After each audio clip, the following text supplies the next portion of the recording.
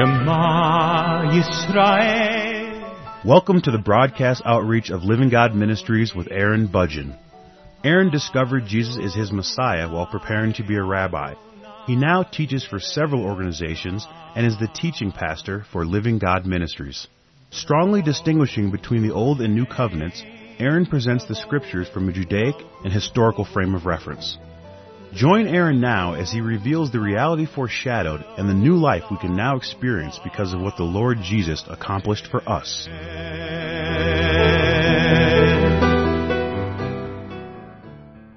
I'm presenting a series of programs on the subject of baptism, and today's program is a continuation of the previous broadcast.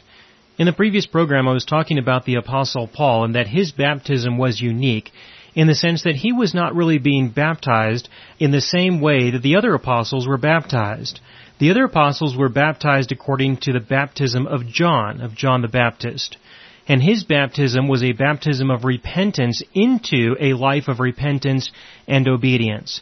The Apostle Paul was already living a life of repentance and obedience, and so his baptism was technically a baptism out of that life. In Acts chapter 9, beginning in verse 17, we have the testimony of what happened when he was baptized.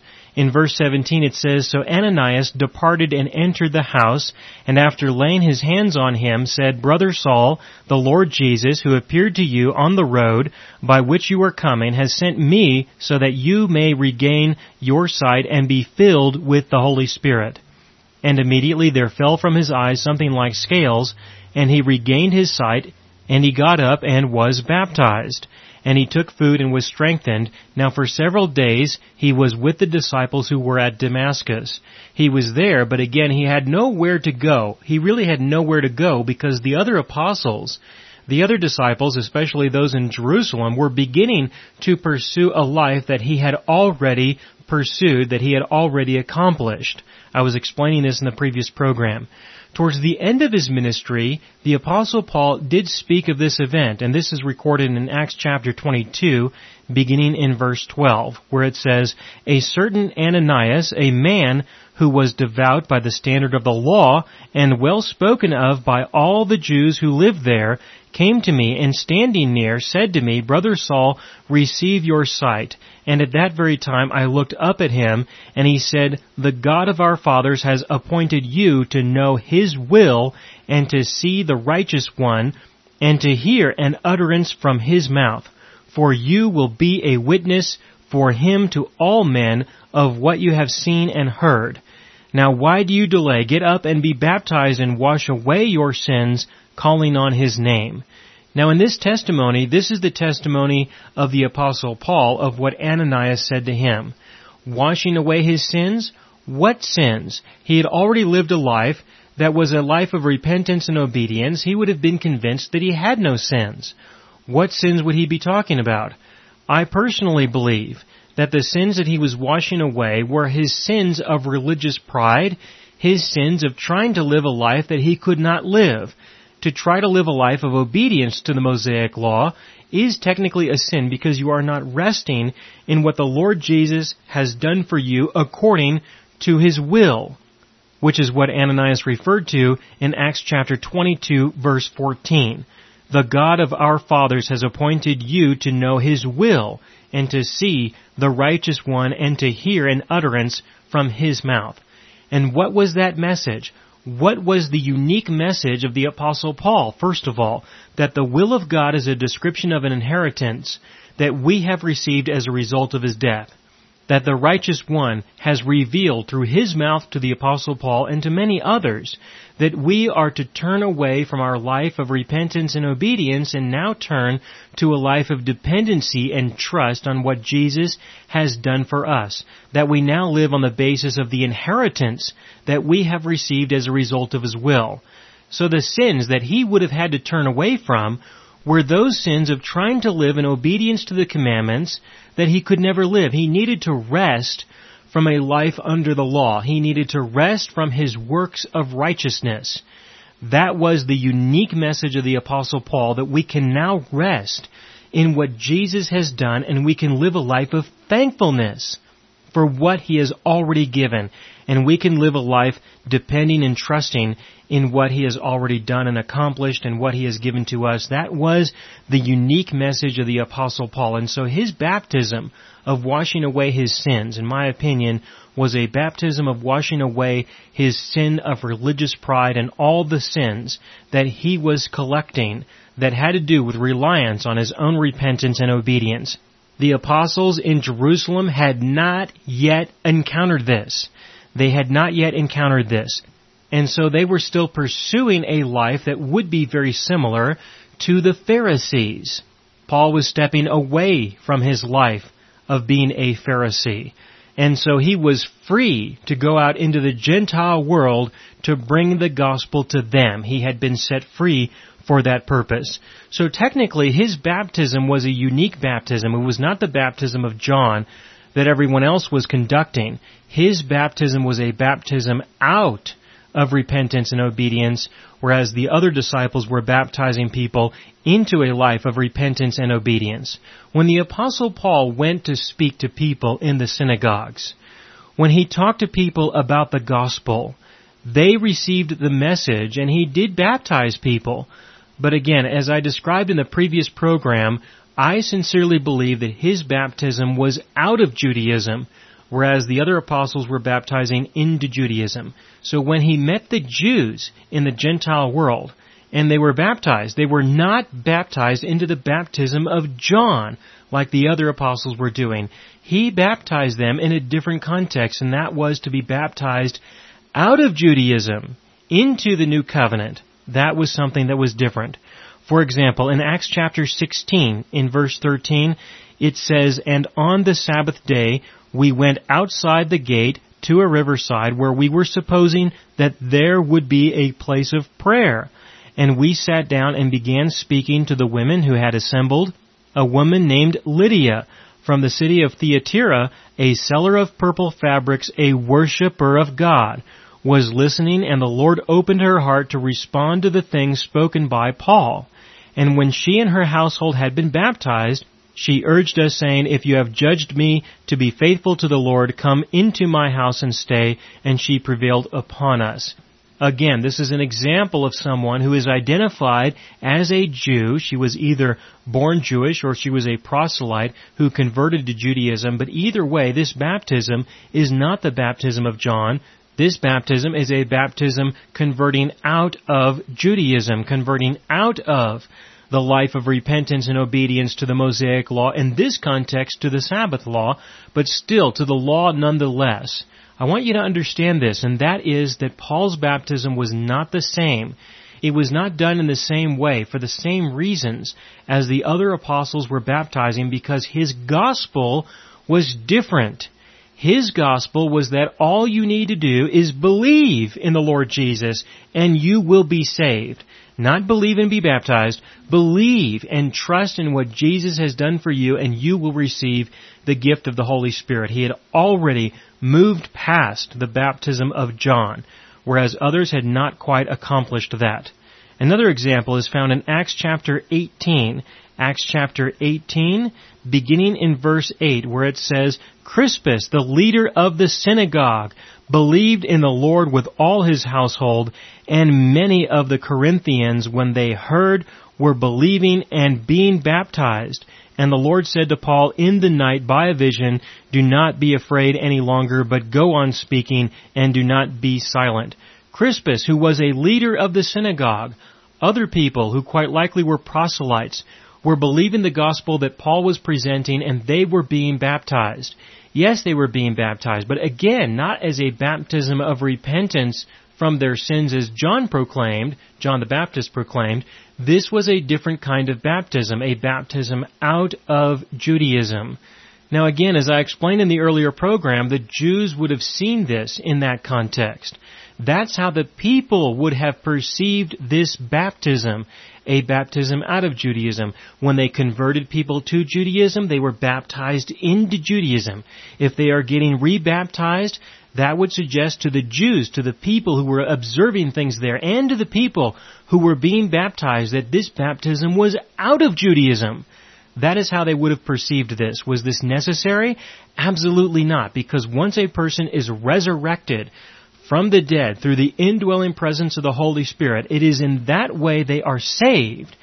Then they are a member of the body of Christ. It is not necessary to make an explicit statement that you are going to remove yourself from what you were baptized into before.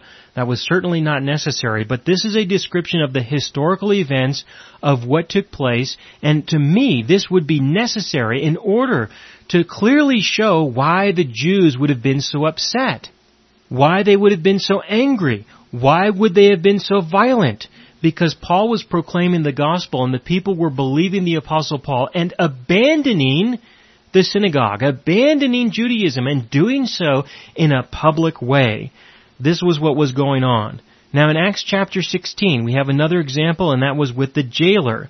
And in Acts chapter 16, verse 31, it says, "They said, 'Believe in the Lord Jesus, and you will be saved, you and your household.'"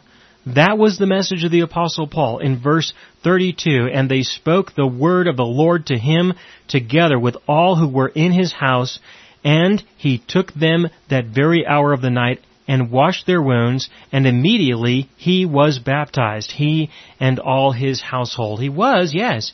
But the message, the gospel, is that all they needed to do was believe in the Lord Jesus. This is another example of baptism. In this context, I definitely believe that this was a Gentile being baptized, but not to be converted to Judaism as the other apostles in Jerusalem were doing. Oh no. This was just simply something that he did, that the jailer did as an expression of his own faith, but certainly not a requirement, just simply a testimony of the events that took place, a historical record of the events as they unfolded.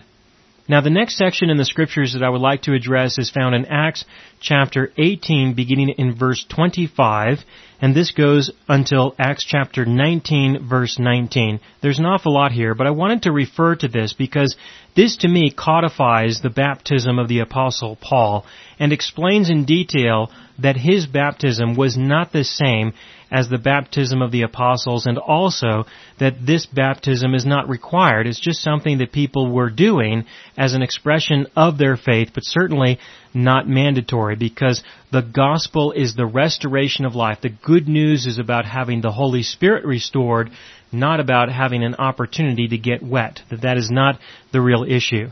Beginning in Acts chapter 18, verse 25, it says, "This man," referring to Apollos, "this man had been instructed in the way of the Lord, and being fervent in spirit, he was speaking and teaching accurately the things concerning Jesus, being acquainted only with the baptism of John."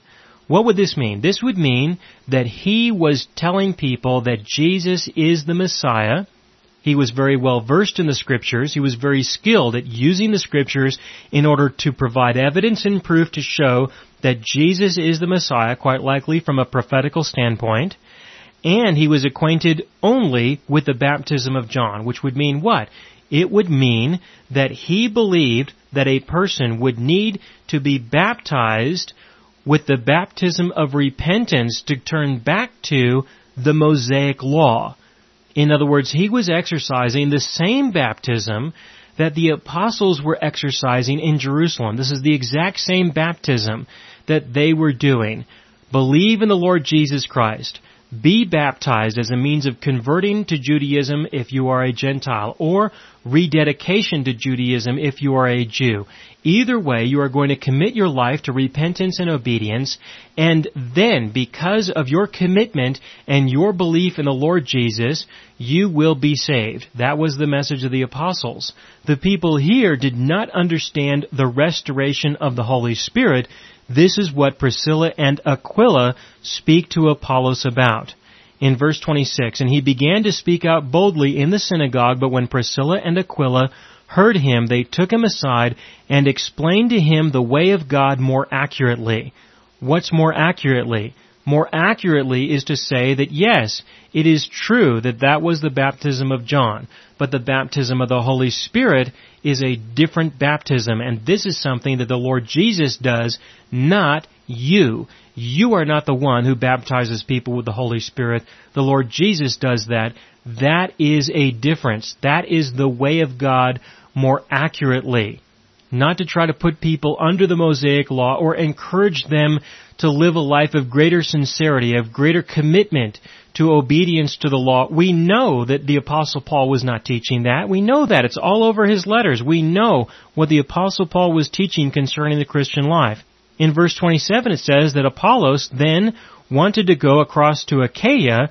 The brethren encouraged him and wrote to the disciples to welcome him.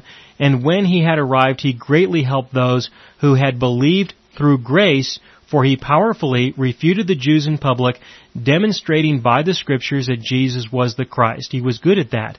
Then in Acts chapter 19, beginning in verse 1, it happened that while Apollos was at Corinth, Paul passed through the upper country and came to Ephesus and found some disciples.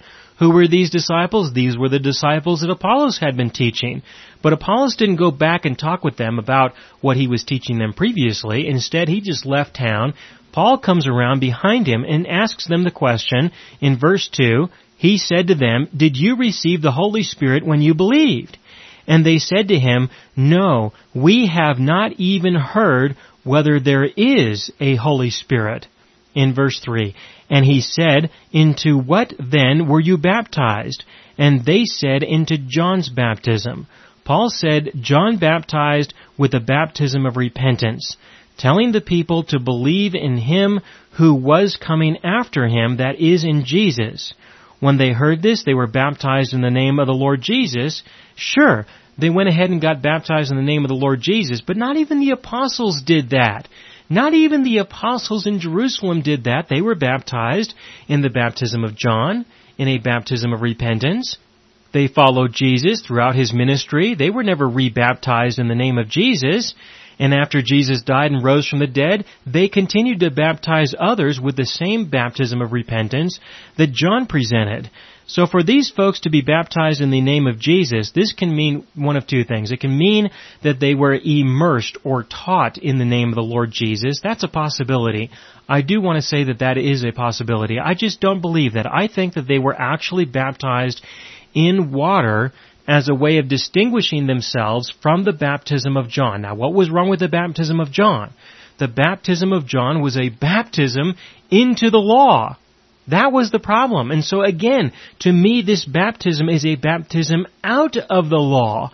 It is a baptism out of the baptism of John. It is a baptism out of the baptism of repentance and obedience into something else. To me, it is an exclusion. It is a way of coming out of something which, in my opinion, would be consistent. Or there is another possibility, and that's just that these folks wanted to be baptized again in the name of Jesus, identifying themselves with the complete gospel that is not just a gospel of repentance, but also the good news of the restoration of the Holy Spirit. This is not to say that anything is required. It is only to say that these are the events that took place. When they heard this is in verse 5, when they heard this, they were baptized in the name of the Lord Jesus, and when Paul had laid his hands upon them, the Holy Spirit came on them, and they began speaking with tongues and prophesying, which was a way that the living God showed us, testified to us, that these folks were actually saved, that the Holy Spirit did come upon them. Now, in this case again, are we going to say that first you have to be baptized in water in the name of the Lord Jesus, and then you can receive the Holy Spirit? No, you can't say that, because if that was true, then that would be in direct contradiction with Acts chapter 10. At the end of Acts chapter 10, they received the Holy Spirit, spoke in tongues before they were baptized in the name of the Lord Jesus. It's a complete reversal.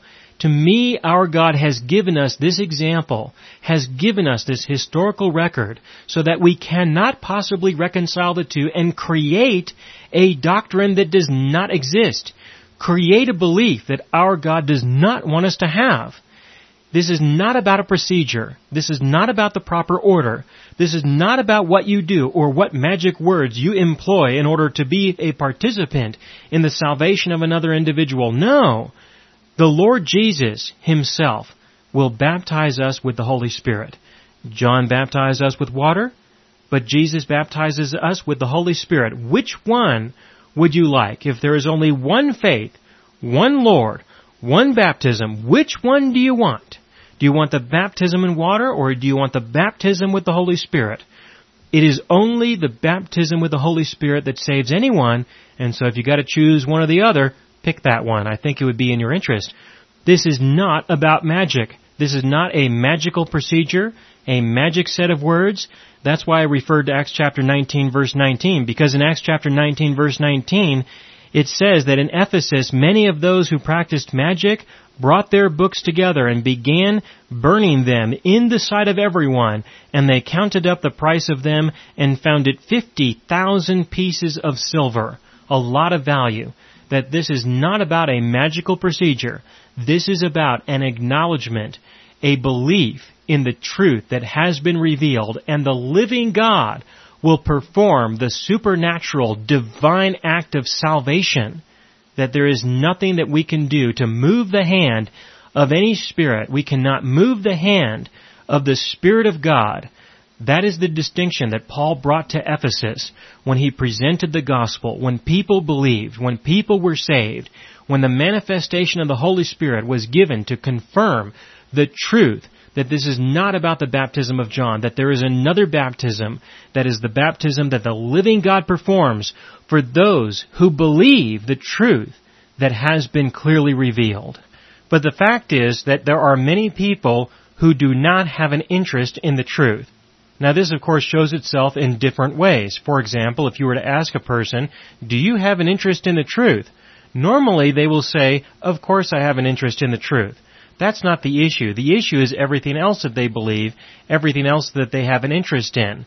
For example, if you were to ask somebody today, do you have an interest in the truth? In many cases, they will respond by saying, yeah, I have an interest in the truth, but as long as it conforms to what I believe is the truth. In other words, if you think I don't believe the truth and you want to share with me what you think the truth is that is different from what I believe, then no, I'm not interested in your truth. I'm only interested in my truth. That's a very common attitude that people have. Another attitude, however, that is not so common but is very important is the attitude of just tell me the truth. Just tell me what to believe and I'll just believe that.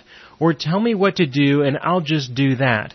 They don't really care enough about the truth of what they are doing or the truth of what they are believing. They don't really care that much about it, not enough to be convinced in their own minds. Instead, they want to rely on your faith. They want to rely on what you believe.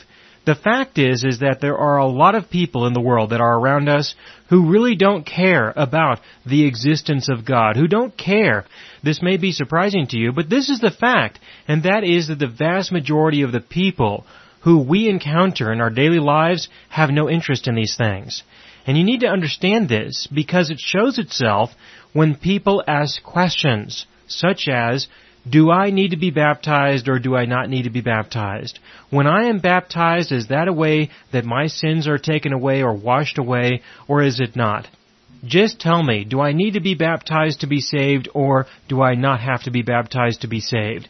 I have just presented 14 programs. This is the 14th program on the subject of baptism. And after almost 7 hours of teaching on this subject, there are many people who will listen to every program that I have done, and then they will contact me. This is one of the ways that I'm going to reduce the number of people that contact me, but there will be some people who will contact me and just ask me, tell me, do I have to be baptized to be saved or not? I mean, just get to the point and just tell me that.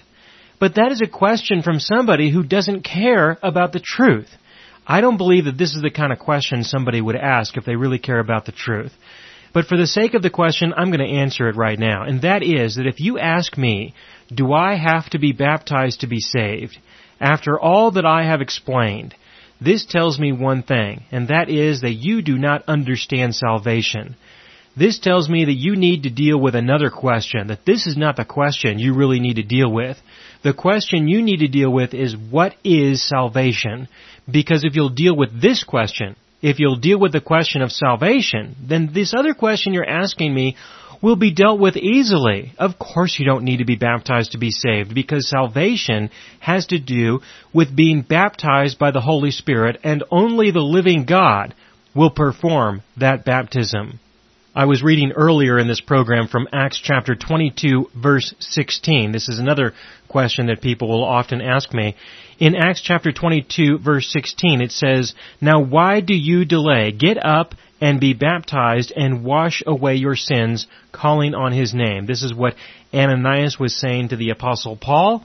The question that people will ask is, if I don't get baptized, does that mean that I have not washed away my sins, or I have not had my sins washed away? Well, let me ask you something. If you do this, if you get baptized with this belief, then what's going to happen the next time you sin? I mean, what's going to happen then? Are you going to have to get baptized again? Oh no, because you don't really believe that the baptism washed away your sins the first time. Because if you did, then you would do it again the second time. But you're not going to do it a second time or a third time or repeatedly, which is what it would take. You would have to do it every minute for the rest of your life probably in order to resolve all the sin that you're going to continually struggle with. But you're not going to do that, at least not for very long. You're going to recognize that there's something about that doesn't seem to be right, because you don't think that the Lord Jesus saved you for the purpose of constantly being dunked in water. And I would agree with you concerning that that's not the reason why He saved you. No, the real issue, the real question that has to be asked is, how do we get forgiven? Where does our forgiveness come from? What is the true means by which you obtain forgiveness? Because if you understand that, then you would understand that this was a simple statement that was made that did not establish a doctrine, but simply established the fact that Paul was going to turn away from his sins. It has to do with the attitude of somebody's heart. Forgiveness only comes through the blood of Jesus, and I will continue with this in the next program. You have been listening to the broadcast outreach of Living God Ministries. You can hear all of our programs for free through our radio archive at livinggodministries.net. That is, livinggodministries.net. Do help us develop new radio programs and continue broadcasting on this and other radio stations. Send your contributions to Living God Ministries, P.O. Box 38353, Colorado Springs, Colorado 80937, or use the donation link on our website, livinggodministries.net. That is, livinggodministries.net.